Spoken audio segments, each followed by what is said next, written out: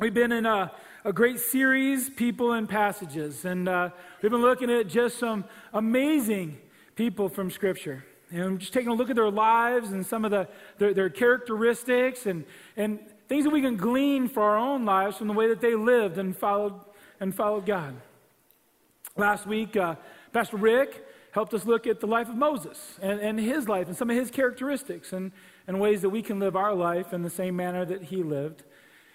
And we know that he got to the end of his life and he wasn't able to cross over into the promised land. But as he passed away, somebody would have to take the helm of leadership over Israel. And that someone was going to be Joshua. And we're going to take a look at Joshua this morning, his life, and again, some of the characteristics of who he is and how he lived. I gotta be real honest. Pastor Rick asked me to take Joshua. And I was like, Joshua. Okay, I can do Joshua. I've never taught on Joshua, but okay. I've actually never studied Joshua the man. I started scratching my head. I'm like, have I really never taken the time to look into Joshua the man? The book of Joshua. I said, how about if I do that? He goes, there's not enough time. You need multiple messages for the book of Joshua. I go, well, all right, that's true. So I'll start digging into the man Joshua. I was amazed. It was a really amazing moment for me as I began to study and dive into his characteristics and say, God, would you reveal who Joshua was? What was it that made him tick? What was it that was unique about this man? What was it that we can glean from the way he lived his life that we might live in a similar fashion? And as I began to pore over the Old Testament and Exodus and Deuteronomy and Numbers and Joshua, I began to see just some amazing characteristics. And I think that we can settle in, at least I did. I settled into 9 verses. 9 verses is not enough to talk about somebody's life, nor are 9 weeks, which we don't have either one of those. So we got 9 verses in just a few minutes to see if we can glean something from Joshua's life. And as I looked at these 9 verses, I think what I continued to find was that the characteristic that I find in these 9 verses, the things that these 9 verses say about Joshua, I can find over and over and over again in Scripture about the way he responded, the way he viewed life, the way he acted in his relationship with God. So let's take a look at Joshua chapter 1, verses 1 through 9. After the death of Moses, the servant of the Lord said to Joshua, son of Nun, Moses' aide, Moses, my servant, is dead. Now then you and all these people get ready to cross the Jordan River into the land that I am about to give them. I will give you every place where you set your foot as I promised Moses. Your territory will be extended from the desert to Lebanon, from the great river the Euphrates to the Hittite country, to the Mediterranean Sea in the west. No one will be able to stand against you all the days of your life. As I was with Moses, so I will be with you. I will never leave you nor forsake you. Be strong and courageous. You will lead these people to inherit the land I swore to their ancestors to give them. Be strong and very courageous. Be careful to obey all the law my servant Moses gave you. Do not turn from it to the right or to the left, that you may be successful wherever you go. Keep this book of the law always on your lips. Meditate on it day and night, so that you may be careful to do everything written in it. Then you will be strong and prosperous. Then you will be prosperous and successful. Have I not commanded you? Be strong and courageous. Do not be afraid. Do not be discouraged, for the Lord your God will be with you wherever you go. Amen. The very first thing that came to my attention was that Joshua was prepared to be used by God. In verse 1, it says again, after the death of Moses, the servant of the Lord said to Joshua, son of Moses, Moses' aide. Joshua was prepared to be used by God. He came out of Egypt with everyone else. He saw the plagues and saw the power of God on display. He was there for the Passover. He left with the rest of Israel and approached the Red Sea as Pharaoh was in hot pursuit. He watched the sea open up and crossed over on dry land. He watched the sea close over Pharaoh. He was fed manna daily. He drank water from a rock. He was led by the presence of God. He saw the power of God on display for those who were disobedient and the blessings for those who were obedient. He saw it all. He even had the special task. Moses sent him to go fight with a special army, an elite army. A little bit like the Israelite Navy SEALs, maybe. Remember the battle against Amalek? Remember, he was out there fighting. He was given command of those troops.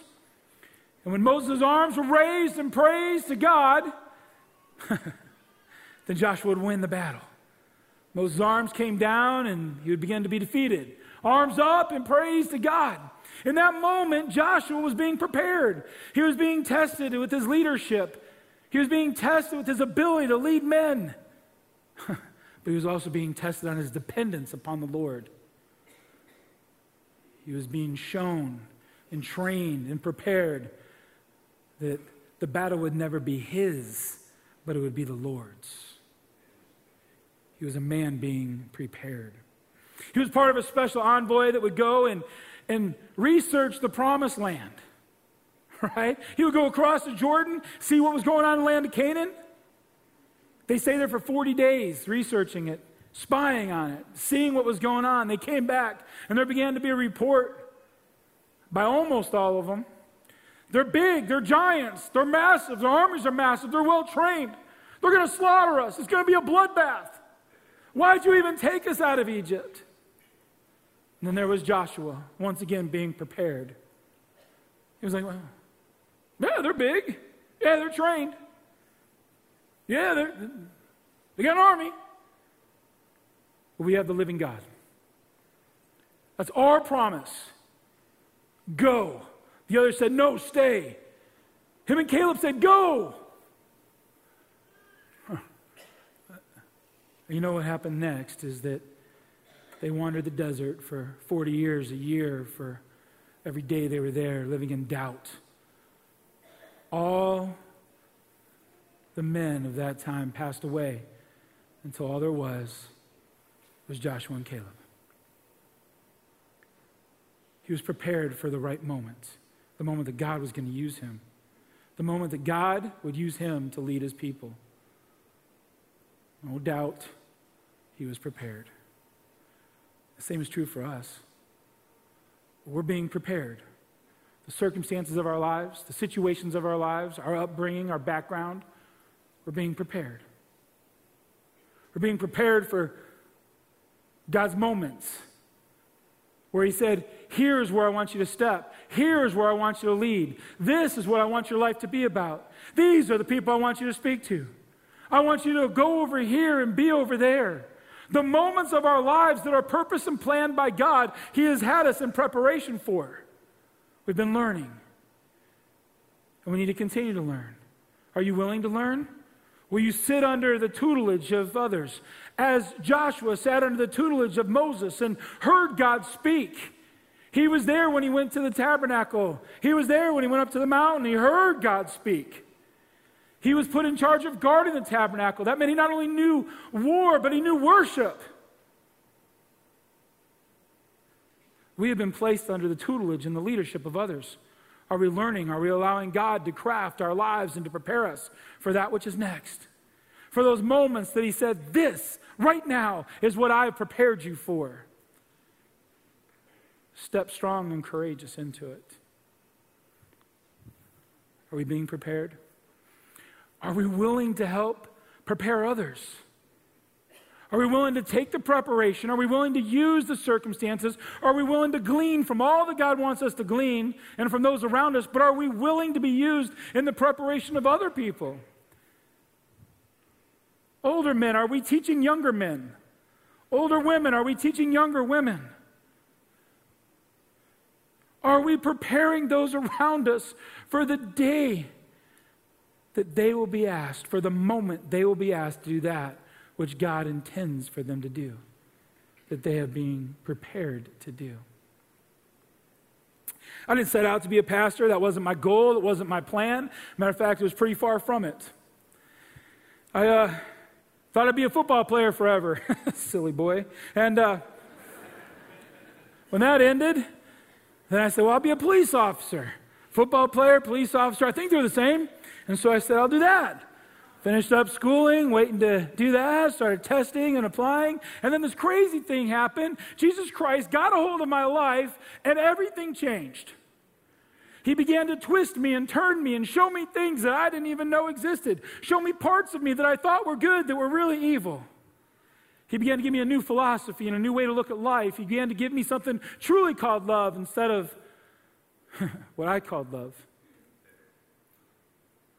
Man, everything was changing. I'm going to this church, and I'm like, well, I want to be a police officer, or I want to work with gangs. This is what I want to do with my life. And so I went to the youth pastor. I said, hey, can I help work with the youth group? I want to work with gangs someday, so working with the youth group would be good. He's like, sure, but we're in Los Gatos. Teenagers, right? He goes, you got that right, teenagers, okay. So I started working with him. He invited me to be an intern. Didn't know what that meant. Showed up the first day for the internship. I said, hey, what do you want me to do? He goes, what do you want to do today? I said, I'll tell people about Jesus. He goes, here, and he handed me a 3x5 card that said, clean out the closet. Okay. And then he also handed me a devotional, a Bible study. And I said, what is this? And he goes, it's a Bible study. We're going to do it together. We're going to do a series of them.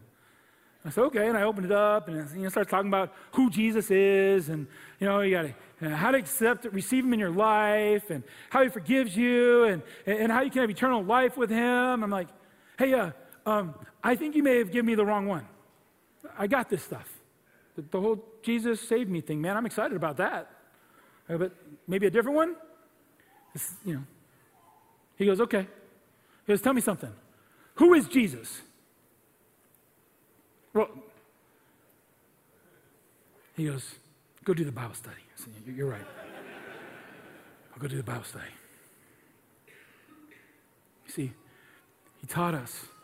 He spent time investing in me. He spent time pouring his life into me.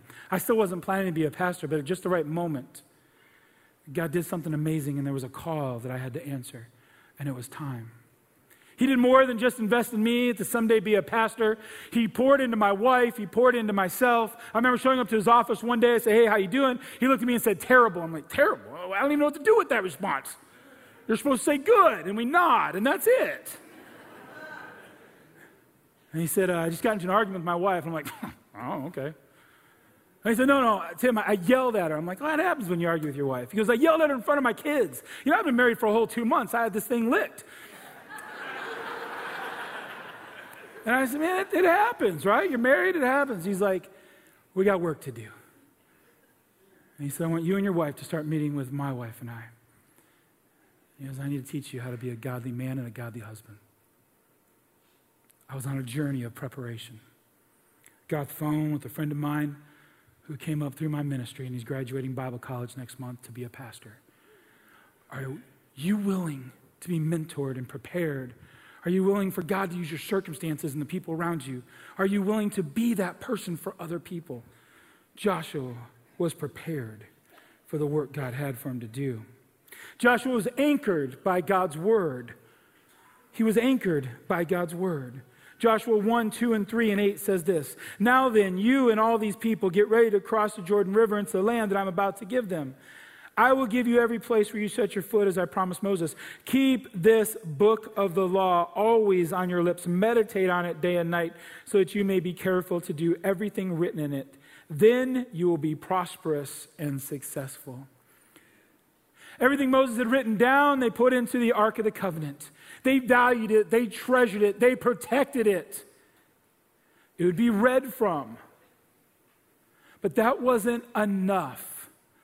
The Lord said that the words of the Lord would be on his lips, that he'd meditate on the promises of God. That's true for us. In Romans 10:17, it says, so faith comes from hearing, and hearing through the words of Christ.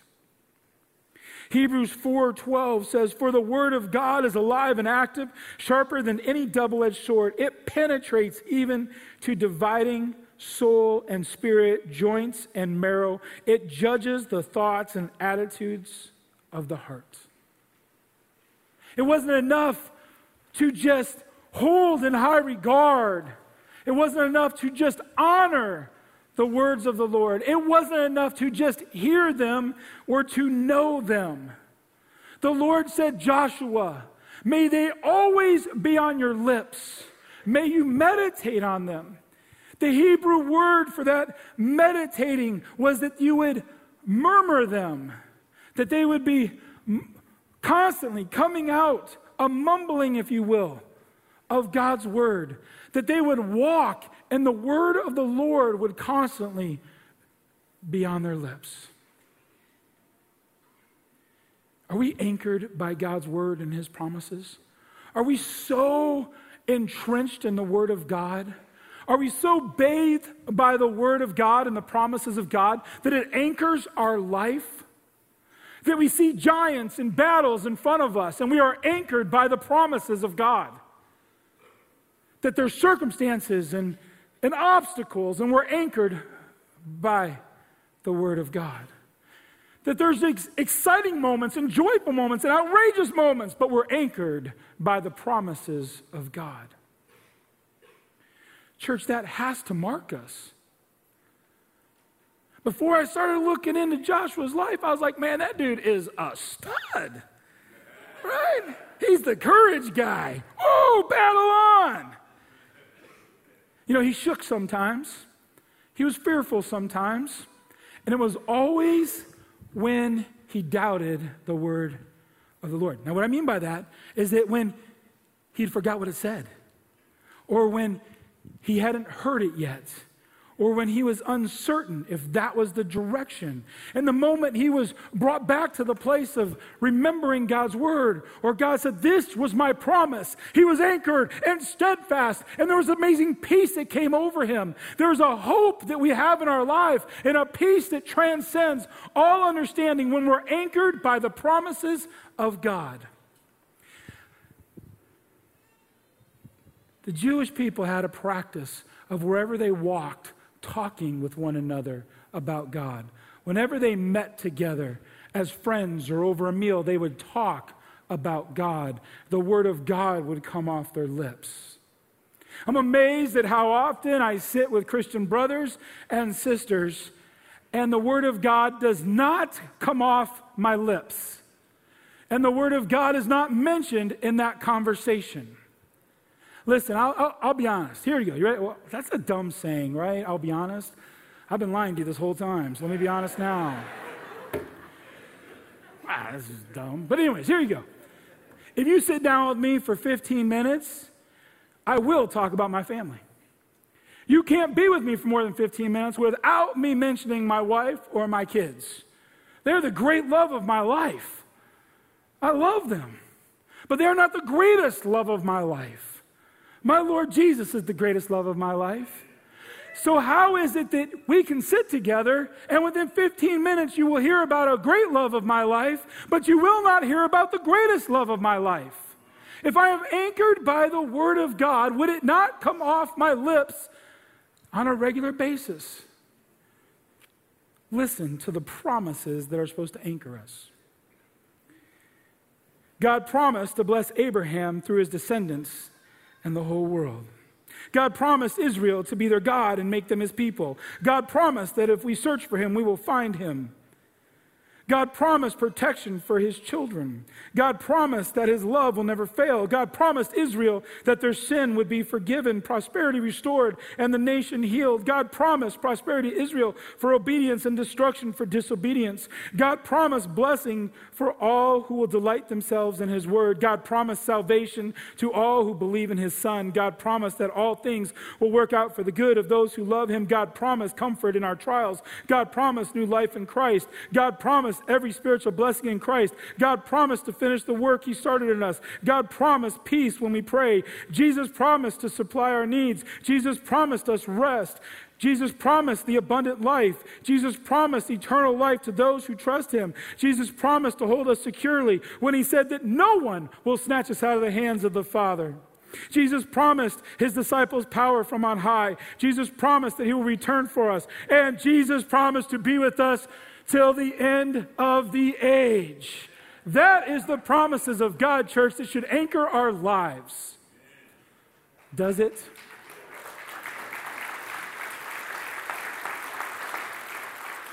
Does it anchor your life?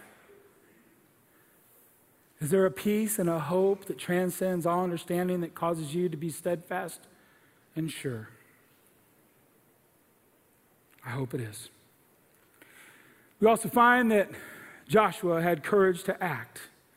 That Joshua had the courage to act. Can I help you with a phrase? Can I share one with you?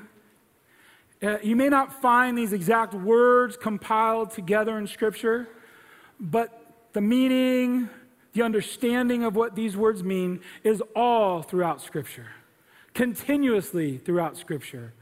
Blessing follows obedience. Blessing follows obedience. Blessing follows obedience.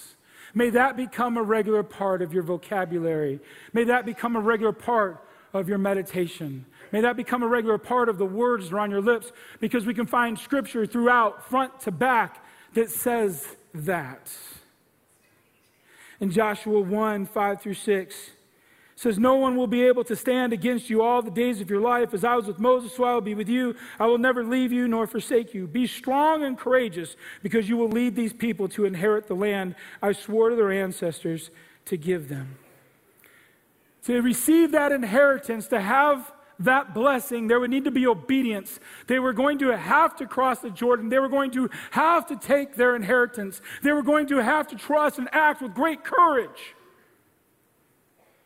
It is amazing when the promises of God anchor us and secure us. It is amazing when we lean and rest on those promises. But those promises are meant to push us to action, not to cause us to sit in comfort.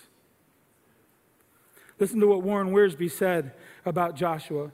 Before God could fulfill his promises, however, Joshua had to exercise faith and be strong and of good courage. Divine sovereignty is not a substitute for human responsibility. Let me say that again. Divine sovereignty is not a substitute for human responsibility. God's sovereign word is an encouragement to God's servants to believe God and obey his commands. God's promises are prods, not pillows. God's promises are prods and not pillows. It takes courage to take what we are sure of and to act upon it. It takes courage to step into the difficult situations. It takes courage to literally trust and truly trust the promises of God. The promises of God are not just supposed to comfort us. The promises of God are not just supposed to fill us up. The promises of God are not simply supposed to satisfy us. They are supposed to move us forward into the inheritance that God has for us. It's supposed to move us forward with great courage into the plans and the promises that he has for us. It's supposed to move us. Church, we have a choice. If you take God's promises and all you do is store them up and you sit with them and they allow you to feel secure and they allow you to feel comfortable and they allow you to feel good, and you have a bucket of promises. A bucket of promises. And what goes in a bucket, if it's never let out, becomes stale and stagnant. You ever took a sniff of a bucket that's been sitting there way too long? It's a little nasty. The church of the living God was never supposed to be a church of buckets. The promises that we're given are supposed to call us to action. They're supposed to give us great courage to step out and be the church that God intended for us to be. We are to be used for his purposes and his plans. It's supposed to give us courage. What's the point of continuing to say to Joshua, be strong and of great courage? To go forward, to take my commands and my promises, and I will bless you. Blessing follows obedience. To know the promises of God and to not act on them, that, James tells us, would be a sin. That would be a sin. James also tells us in chapter 2, verse 17, in the same way, faith by itself, when it is not accompanied by action, is dead. May we not be a church of dead faith. May we not be a church of buckets that are only useful to looking at and to feeling good and to storing up. May that not be who we are. It's going to take courage to believe in the promises of God when it comes to my marriage. And I'm going to have to work on it when I don't feel like it. It's going to take great courage to be the man of God that he's calling me to be, to walk away from evil and sin when I don't want to. It will take great courage for me to submit to my brother who calls a sin out in my life. It'll take great courage in trusting in the promises that I'm anchored by. It'll take great courage for me to step into your life and to call sin, sin, and evil, evil, because I might lose you as a friend. It'll take great courage to step into the battles, the difficult moments, the painful moments. It'll take great courage to stand next to someone's hospital bed and in difficult moments. And yet, I've been given the promise, and the promise is sure and certain. I remember having a conversation with a young 20-something girl. I'd gotten to know her pretty well. She was in our ministry. She was dating somebody that wasn't very beneficial to her. He claimed to be a Christian, and yet there was very little fruit in his life of somebody who followed Christ. As she continued in this relationship, she began to compromise. She began to go in a direction that she regretted. She began to go in a direction that tore her apart. She began doing things that she never dreamed of doing. And as I sat down with her, I simply said, "What are you doing?" She goes, I can't stop seeing him. Why? She goes, because it feels good. Because he says things that make me feel pretty. Because I feel wanted when I'm with him. I said, how do you feel inside? She goes, horrible. I feel like a betrayer. And I said, then it's time. It's time to stand on those promises. It is time to step forward. You have to stop seeing him. We went back and forth, and through a lot of prayer and other friends, she finally stepped forward and stopped seeing him. She slipped into a depression faster than I've seen most people. And what I saw was the body of Christ surround her, begin to pray for her, begin to lift her up, begin to act as the body of Christ is supposed to act, begin to live out the promises that God promised. And they held her up. And then she began to say the promises of God over and over again. She began to see herself the way that God saw her, not the way she saw her. She began to live out the truth of Scripture. And before long, she opened her eyes, and she saw one of the most amazing men she could have ever met who had been around her the whole time. A godly man who loved Jesus more than he loved himself. And I had the incredible privilege of officiating their wedding. Amen. It takes great courage to act on the promises of God. And we are all going to have to be of great courage, just like Joshua. Joshua lived with vision and victory. He lived a life of vision and victory. In Joshua 6:2, I want you to see this verse, and we're going to leave it on the screen for a minute. I want you to read it a couple times, would you? It says, then the Lord said to Joshua, see, I have delivered Jericho into your hands, along with its king and its fighting men. It's short. Just read it again. Then the Lord said to Joshua, see, I have delivered Jericho into your hands, along with its king and its fighting men. This was before the battle. This is before the battle. They were still outside of Jericho. This is before anything happened. This is before the march started to happen. This is before anything. It was great vision on who God was and what he was going to do. It was kingdom vision. It was eternal vision that God was giving him. And it was victory. When we follow the promises of God, when we are his children, there is victory at hand. We are promised victory. What will that look like in this life? I don't know. What will the battle look like? I don't know.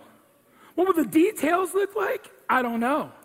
But I do know that I am promised victory in Christ. I am promised that this day is not the last day. I am promised that he will never leave me or forsake me. I am promised that blessing follows obedience, which means I live in a state of victory even in the hardest of battles. You live in a state of victory even in the hardest battles, for victory is ours. Listen to this. 1 John 5, 4 through 5. For everyone born of God overcomes the world. This is the victory that has overcome the world, even our faith. Who is it that overcomes the world? Only the one who believes that Jesus is the Son of God. It's Palm Sunday. This is the day we celebrate Jesus coming back to Jerusalem. And he rides in on a donkey. And everybody's singing Hosanna and remembering the great works and the miracles he did. He's trusting his Father. He's been prepared for this moment. And with great courage, he entered Jerusalem, only to be beaten beyond recognition and to be hung on a cross and to die a criminal's death, a man that was found to have no sin, Jesus Christ. What will the battle look like? I don't know. How difficult will it be? Probably hard, very difficult. But he entered Jerusalem knowing that victory was his, knowing that victory was certain. That Paul says that death would lose its sting. So that next Sunday we gather to celebrate the victory. On Friday he died, but on Sunday he was risen to life.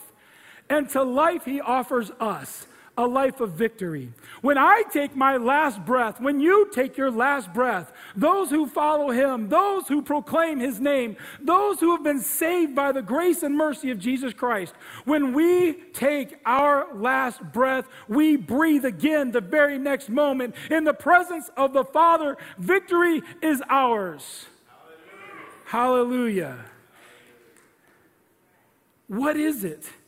Is it death that we fear? We cannot, because there's no sting. Is it pain that we fear? All it can do is end in death. Is it disappointment that we fear? There is great victory in Jesus Christ. We won in Christ. I was watching a show with my son. He's a crazy kid. And he likes this show called Hawaii Five-0, the new version. Right? And there's these people running around Hawaii, and he goes, Dad, sit down and watch with me. I'm like, all right, let's watch it. And it's just one of those crazy, cheesy, detective shows. And so we're sitting there watching it, and I'm going, that couldn't happen. He goes, Dad, just watch. I'm like, no way. Just watch the show. I'm like, all right, we're watching it. And then suddenly, this thing happens, and one of the main characters, a former SEAL, one of his friends has been taken captive in North Korea. And so he decides that he's going to go to North Korea and free his friend. Little 5-0 side business. I'm thinking, okay, he's a SEAL. We'll take that. All right. He gets there and he gets all caught, and now he's he's captive and beat him up. And well, his 5-0 detective friends find out that he's in a mess. So the 4 police detectives decide they're going to board a plane and go to North Korea. So I look at my son and I go, hey, is this the last episode of the entire series?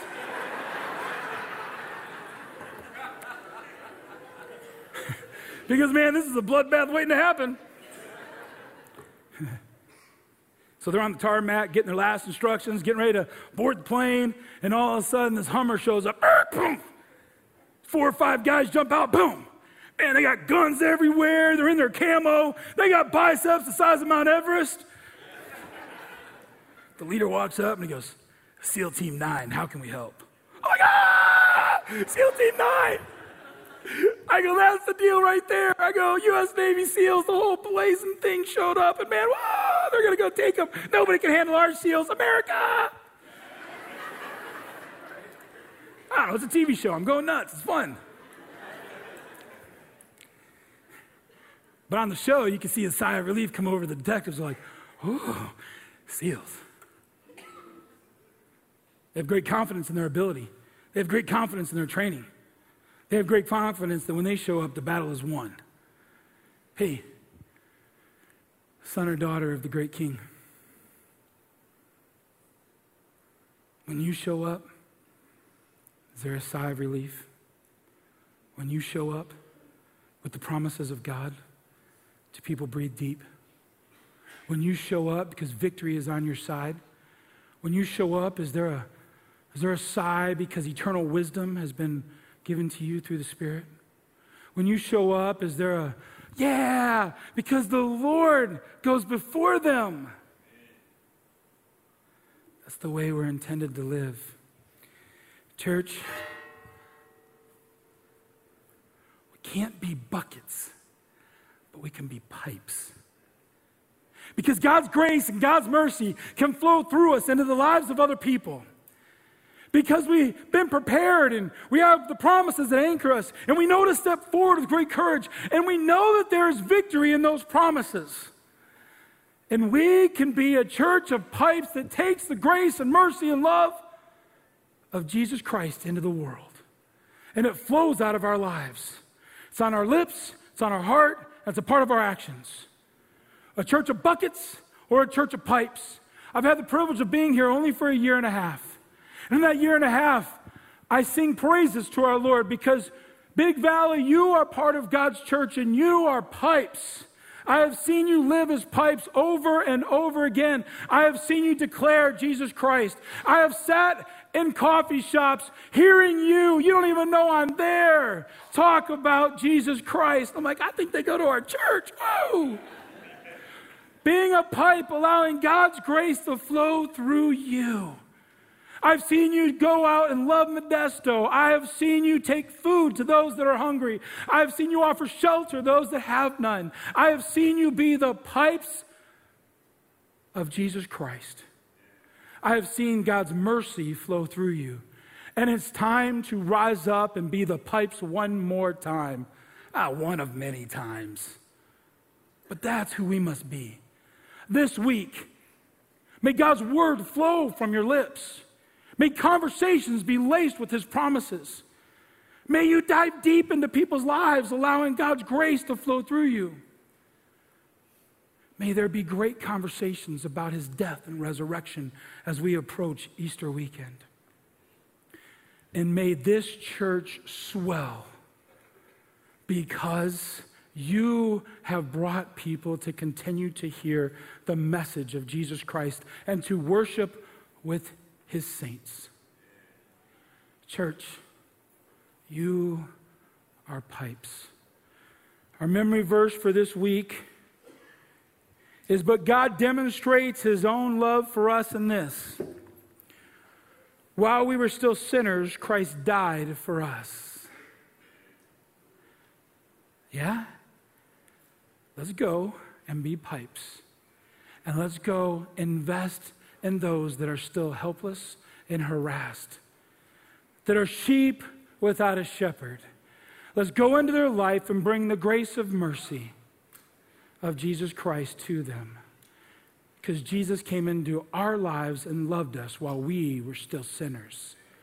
May we do the same. Church of Pipes, may you be blessed. Father, thank you. Thank you for who you are. Thank you for the way you love us. Thank you for what you do in our lives, the promises that we can live by, the preparation that you are giving us, the courage to step forward, and trust those promises. Father, may we be your sons and daughters. When we show up to a scene, there's a sigh of relief because we bring your promises. May we be the church of pipes that you've asked us to be. In your name we pray. Amen. Church, be blessed.